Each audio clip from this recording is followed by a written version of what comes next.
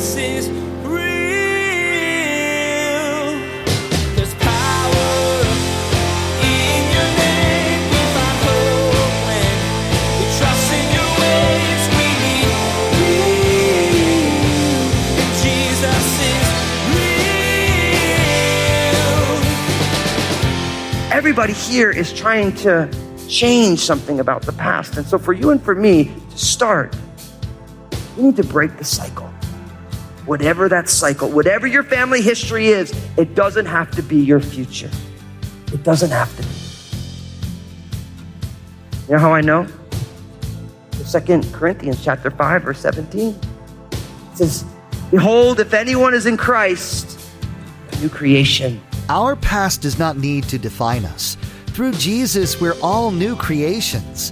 When we accept His free gift of love and forgiveness that He generously provided through His death, we're no longer chained to who we were. We can start fresh. Pastor Daniel shares today that this extends into our family's histories as well. Who our parents or grandparents were doesn't have to be who we are.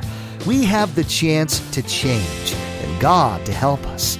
Now, here's Pastor Daniel with part 2 of his message, God's Strange Plan. Jesus is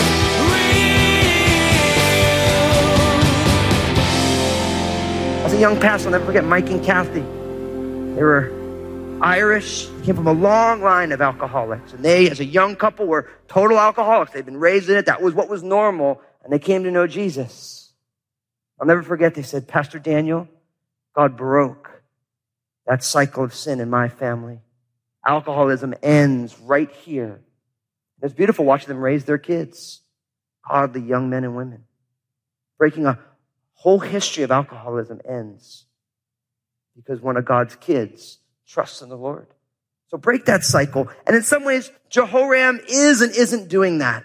Because notice it says that his father was King Ahab. Now listen to what it says about King Ahab in 1 Kings chapter 16, verses 31 to 33. It gives us some color to verse 2. It says, and it came to pass, as though it had been a trivial thing for him to walk in the sins of Jeroboam, the son of Nebat, we'll talk about that in verse 3 in a second, that he took as a wife Jezebel, the daughter of Ethbaal, king of the Sidonians, and he went and served Baal and worshipped him. Then he set up an altar for Baal in the temple of Baal, which he had built in Samaria, and Ahab made a wooden image. Ahab did more to provoke the Lord God of Israel to anger than all the kings of Israel who were before him.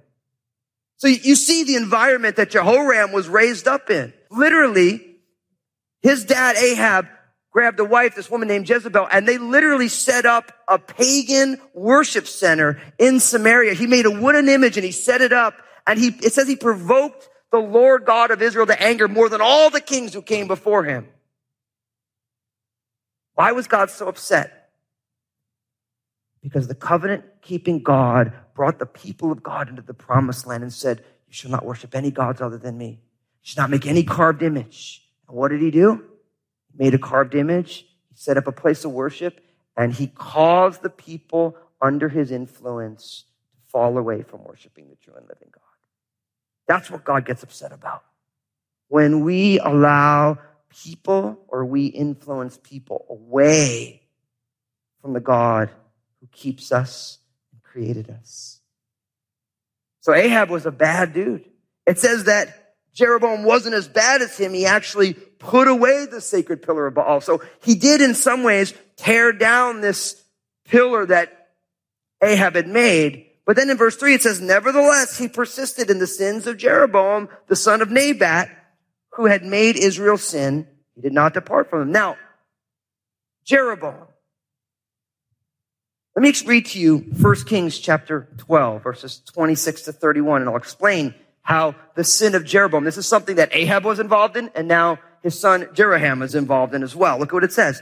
And Jeroboam said in his heart, now the kingdom may return to the house of David, and if these people go up to offer sacrifices in the house of the Lord at Jerusalem, then the heart of the people will turn back to their Lord, Rehoboam, king of Judah. And they will kill me and go back to Rehoboam, king of Judah. Therefore the king asked advice, made 2 calves of gold, and said to the people, It is too much for you to go up to Jerusalem. Here are your gods, O Israel, which brought you out of the land of Egypt. And he set up one in Bethel, and the other he put in Dan. Now this thing became a sin for the people. Went to worship before the one as far as Dan. He made shrines on the high places and made priests from every class of people who were not of the sons of Levi. Now, let me put this in context to you. This is important, right? Remember, King David, right? He was Israel's maybe their greatest king, and God had made David a promise that there was always going to be a ruler from the lineage of David on the throne of Israel. But remember, David, then Solomon came. And after Solomon, Solomon's son, Rehoboam, became the king of Israel. Now, if you were to look up knucklehead in the Bible, Rehoboam's picture might be there. Because Rehoboam made a brutal mistake. His dad Solomon, in building up the kingdom of Israel at that time and building the temple, right, he had begun to really drive the people and tax them very hard. And the elders of Israel came to him and said, listen, your father has been working people hard. The people will follow you if you back off. We've been working so hard. And Rehoboam said, okay. And he went to his buddies and he said, well, these old guys want me to do this. They're like, no, you tell them that you're going to be way harder than your dad. You're going to be more severe. And Rehoboam listened instead of to the wise elders of Israel. He listened to his buddies. And sure enough, right as that happened, the 10 northern tribes broke off and they followed this man, Jeroboam. But Jeroboam did what everybody in power has a tendency to do. It dawned on him that if the 10 northern tribes decide to go and worship in Jerusalem, they're going to remember that we're not supposed to be divided. And they're going to end up killing me, and the kingdom's going to go back together. He's not thinking with the eyes of God. He's thinking with the heart of a possessive person. And he said, I know what I'll do. I'm going to make 2 golden calves, and I'm going to set them up. I'm going to tell the people, do not go down to Jerusalem. It's just too much work. Come here. Here's your gods who brought you out of the land of Egypt. Now, if you've ever read the story about the children of Israel leaving Egypt, golden calves were a problem, right? But the people didn't know, and all Jeroboam cared about was consolidating power. Didn't care about the ways of God. Didn't care about the purposes of God. Cared about his own back and his own pocket. And he led the people into rebellion. So the people wouldn't go down to Jerusalem. Instead, they worshiped idols, not the real God, not the God who brought them out of the land of Egypt. And that was the sin of Jeroboam. And literally, the 10 northern tribes had 18 successive evil kings who all just followed the way that was before them. Now, not only that, by the time you get to verse 4 here, back in 2 Kings chapter 3, we find that Mesha, the king of Moab, was a sheep breeder, and he regularly paid the king of Israel 100,000 lambs and wool of 100,000 rams. So really, Mesha was a subordinate. He was a vassal of King Ahab. And when Ahab died, he rebelled against that. He's like, I don't want to be under your control anymore. So you see, Jeroboam broke the cycle a little bit. We're going to see that Jehoshaphat is going the wrong direction. He had a godly dad, but he's going to make some bad decisions. Now you have Mesha, who's literally saying, I do not want to be under your tyranny any longer. So everybody here is trying to change something about the past. And so for you and for me to start, you need to break the cycle. Whatever that cycle, whatever your family history is, it doesn't have to be your future. It doesn't have to be. You know how I know? Because 2 Corinthians chapter 5, verse 17 says, behold, if anyone is in Christ, they're a new creation. Old things have passed away. All things are being made what? New. So I don't know what the cycle is in your life, but you need to break that cycle.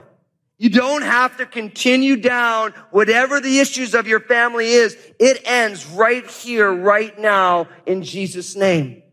Now, I know for some of you, I say that and you're like, I like the sound of that, but Fusco, how's it possible? I mean, this is what it's always been, and it's never been anything on that. And know what the answer is? If you come to Jesus and you say yes to Jesus, Jesus will lead you in a more excellent way. Jesus will do a work that only he can do, and he will take you on a journey that will lead you into your own personal version of the promised land, away from the sins of the past. I can't do it. Your friends can't do it for you, but Jesus will do it if you say yes to him. If you say, Lord, lead me in a brand new way. Show me something new. Show me the way that you would have me go. And let him lead you on those next steps. You got to break that cycle. And everyone here is trying to break the cycle. But look at what happens in verse 6 of 2 Kings chapter 3. It says this. So King Jehoram went out of Samaria at that time and mustered all Israel. And he went and sent to Jehoshaphat, king of Judah, saying, the king of Moab has rebelled against me. Will you go out with me to fight against Moab? And he said, I will go up. I am as you are, my people as your people, my horses as your horses. Verse 8, then he said, which way shall we go up? And he answered, by way of the wilderness of Edom. So the king of Israel went with the king of Judah and the king of Edom, and they marched on the roundabout route 7 days, and there was no water for the army, nor for the animals that followed them. And the king of Israel said, alas, for the Lord has called these 3 kings together to deliver them into the hand of Moab. But Jehoshaphat said, is there no prophet of the Lord here, that we may inquire of the Lord by him? So one of the servants of the king of Israel answered and said, Elisha, the son of Shaphat, is here, who poured water on the hands of Elijah. And Jehoshaphat said, the word of the Lord is with him. So the king of Israel and Jehoshaphat and the king of Edom went down to him. Now, you see what goes on here. Jehoram is the king of Israel, and he wants to go to war against Moab. He's mad that they're rebelling against his leadership. They're trying to remove themselves under the yoke of his authority. So he goes down to Jehoshaphat, who's a godly king, and he says, Moab has rebelled against me. I'm going to go to war. You want to come? And notice what Jehoshaphat says. He says, I will go up. I am as you are. My people as your people. My horses as your horses. Now, what does this teach us? My friends, we need to beware of unholy alliances. Jehoshaphat had no business at all saying, I am as you are. My people are your people. My horses are your horses. No. Jehoram's heart was not right with the Lord. And Jehoshaphat now makes an alliance with someone he has no business having an alliance with. And it leads almost to destruction for them. But then you got to ask yourself, do you have unholy alliances in your life? Now, I'm not saying you should be unfriendly to people. Jesus said that we should love everybody. He said we should even love our enemies. But there's a difference between a friendship and an alliance. And many of us, listen, many of us, because of unholy alliances, the light of God reflecting in our life is diminishing. I have a friend who always says, you show me your friends, and I'll tell you your future. You are going to become the average of the 5 people closest to you. That's the reality of it. The 5 people closest to you, that's what you're going to become. That's what your destiny is. You got to ask yourself, do you want to be the sum total of the 5 people closest to you? Maybe I need to ask this question a different way. Because some of you will say, heck yeah, Fusco. I want to be the average of the 5 people closest to me. Here's the question. God recreate you in Jesus to make you the average of the 5 people closest to you? Or does God have something way more extraordinary for you? That is the question, isn't it? Not what do I want for my life, but what does God want for my life? Who am I in Jesus, and how am I supposed to be? And if you look at the life that God wants for you and the average of the 5 people closest to you, and if they're not the same, then my friends, God wants to do some work. I'm not saying don't be friends with them, but unholy alliances have a tendency to diminish the work that God is doing in our lives. You ever hear the old proverb, bad company corrupts what? Good character or good morals. Yeah, it does. Now, I'm going to take an aside for a second. Because if I had a nickel for every time I met a single Christian gal who's dating a non-Christian guy, And they say, well, I'm dating him so that he'll come to know Jesus. Listen, missionary dating is dumb. I said it. I did. It's dumb. I want to tell you why it's dumb. Because guys are smart. Kind of. Dudes, we're going to be real, right? We're smart, kind of, right? Guys are smart. So all of a sudden there's this young girl and she's cute and she loves Jesus and she's so bright and shiny. And a guy's like, yeah, I want to marry that girl. And she's like, well, I love Jesus. I go to Crossroads. And he's like, okay, I'll go to Crossroads. Now he doesn't want to have anything to do with Jesus, right? But he sees, he's like, if I'm going to be able to marry this cute girl who's so bright and shiny, right? And if I'm going to be able to marry her, then I need to go to Crossroads. And you go to Crossroads and all of a sudden she's like, you need to go home, go forward and give your life to Jesus. You got to go see Pastor Daniel up there. And he's like, okay, I could do that. Okay. So all of a sudden one day he comes down. He's real serious about Jesus. Baby works out a little tear. Oh yeah. And she's like, oh, he's giving his life to Jesus. We're getting married. She's got the wedding bells in her ears and everything. And she's excited. But you know what happens? Then after they get married, then who he really is comes out. And you know what happens? He doesn't want to go to church. And it's not about going to church. It's about what you really want is you want a man who's going to share God's love with you. You don't want his love. He doesn't want your. You want the love of Jesus coming through another person. And then all of a sudden, he doesn't know anything about the love of Jesus because he just got saved because he wanted to get married to the cute, shiny girl. And then before you know it, she's going to church. She's all by herself.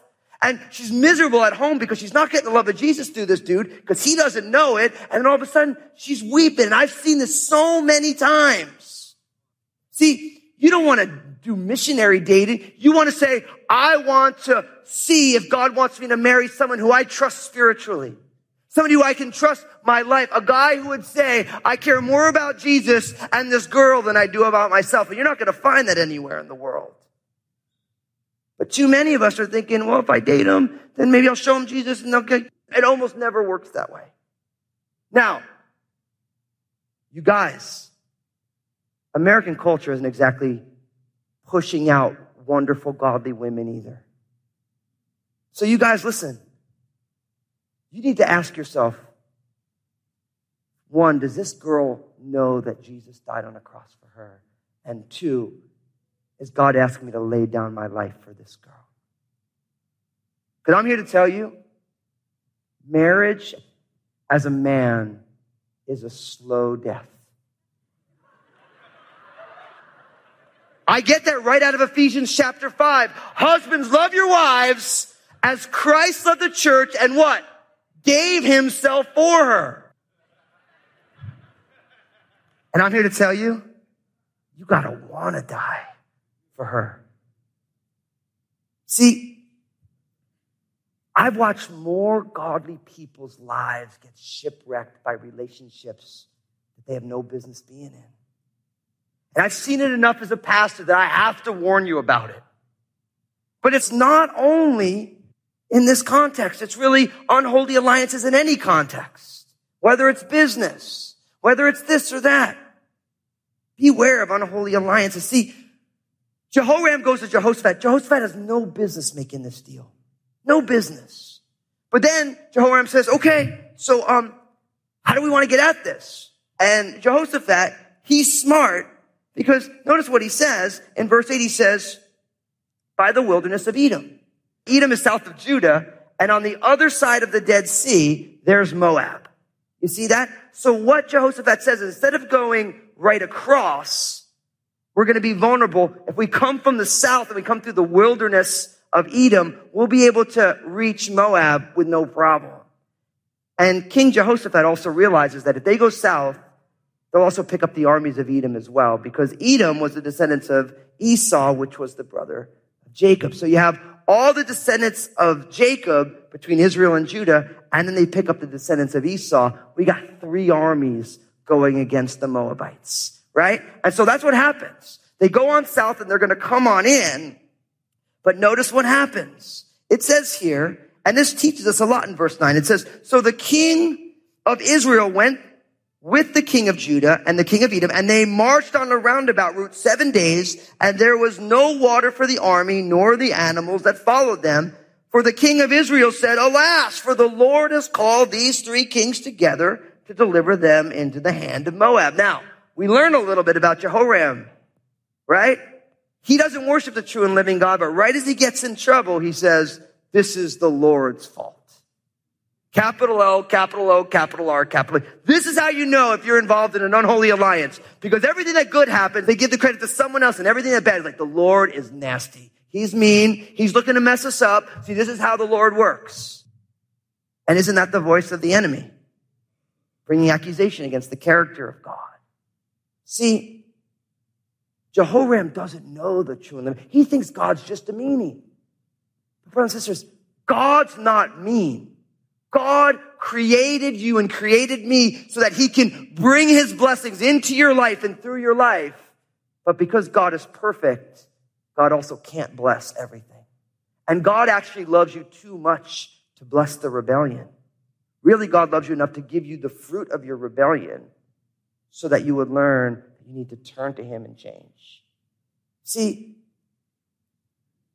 Jehoram is an unholy alliance because he wants to blame God for the bad things and he wants to take credit for the good things. Completely misses the point. But notice Jehoshaphat. Remember I told you Jehoshaphat was a godly king? Look at what he does. In verse 11, is there no prophet of the Lord here that we may inquire of the Lord by him? And so one of the servants of the king of Israel, notice, this is Jehoram's servant. He says, yeah, Elisha the son of Shaphat is here, who poured water on the hands of Elijah. And Jehoshaphat said, the word of the Lord is with him. So the king of Israel and Jehoshaphat and the king of Edom went down to him. See, Jehoshaphat's God. He's like, you know what? We need a prophet right now. We need to find out what's going on. See, and this is good counsel. Because if you don't know what's going on, you say, Lord, what are you doing? What are you up to? What an important question. We try and figure everything out instead of we ask the all-knowing one what's going on. But you got to ask yourself, what does your unholy alliances look like? Do you have them? Most of us do. Such a reminder, the Apostle Paul in 2 Corinthians chapter 6, verses 14 to 16. Do not be unequally yoked together with unbelievers. For what fellowship has righteousness with lawlessness? And what communion has light with darkness? And what accord has Christ with Belial? Or what part has a believer with an unbeliever? And what agreement has the temple of God with idols? For you are the temple of the living God. Now again, I'm not saying we should be mean to non-believers. I'm not saying we shouldn't serve them. Listen, we talk a lot about rolling up our sleeves and serving the world in this place of pain in the name of Jesus. But there is difference between serving and friendship and an alliance. A big difference. I think for many of us, we're not figuring that difference out. And it's diminishing what God wants to do in our lives. Don't be unequally yoked in business. All these different things. It will hold you back from fulfilling the calling that God has. Jesus is real. We're called by our Creator to be Jesus to people in the world. As Pastor Daniel reminded us today, we need to stay in the world to show God's love, but we need to protect ourselves from allowing the influences of the world stay inside of us. Jesus is real, family. Pastor Daniel here. Have you heard I got a brand new book that just came out? It's called Upward, Inward, and Outward, and I want you to get a copy of it. Go to my website, danielfusco.com. Listen, I wrote this book because we want to cultivate a life that is full of the love of God, and because of God's love, loving ourselves, and then moving into the world, loving everyone. This is what life is all about. I can't wait for you to get a copy. God bless you guys. Don't forget, each and every bit of support we receive here at Jesus is Real Radio goes to further the cause of Christ and put valuable resources into your hands to help you grow. As Daniel just mentioned, we'd love to offer you a copy of Upward, Inward, Outward. Loving God, loving yourself, and loving people. And this just isn't any normal copy. It's a limited edition signed copy by Pastor Daniel. Check out JesusIsRealRadio.com and click on Partner. That's JesusIsRealRadio.com and then simply click on Partner. Next time on Jesus is Real Radio, Pastor Daniel brings us to one of God's stranger plans in the Bible, showing us that God's purposes can't always be explained. We might not see the end result of God's work, but we can trust it's all for a greater cause. You've been listening to Jesus is Real Radio with Pastor Daniel Fusco of Crossroads Community Church. Pastor Daniel will continue teaching through his series, Inside Man, the life of Elisha. Until then, may God bless.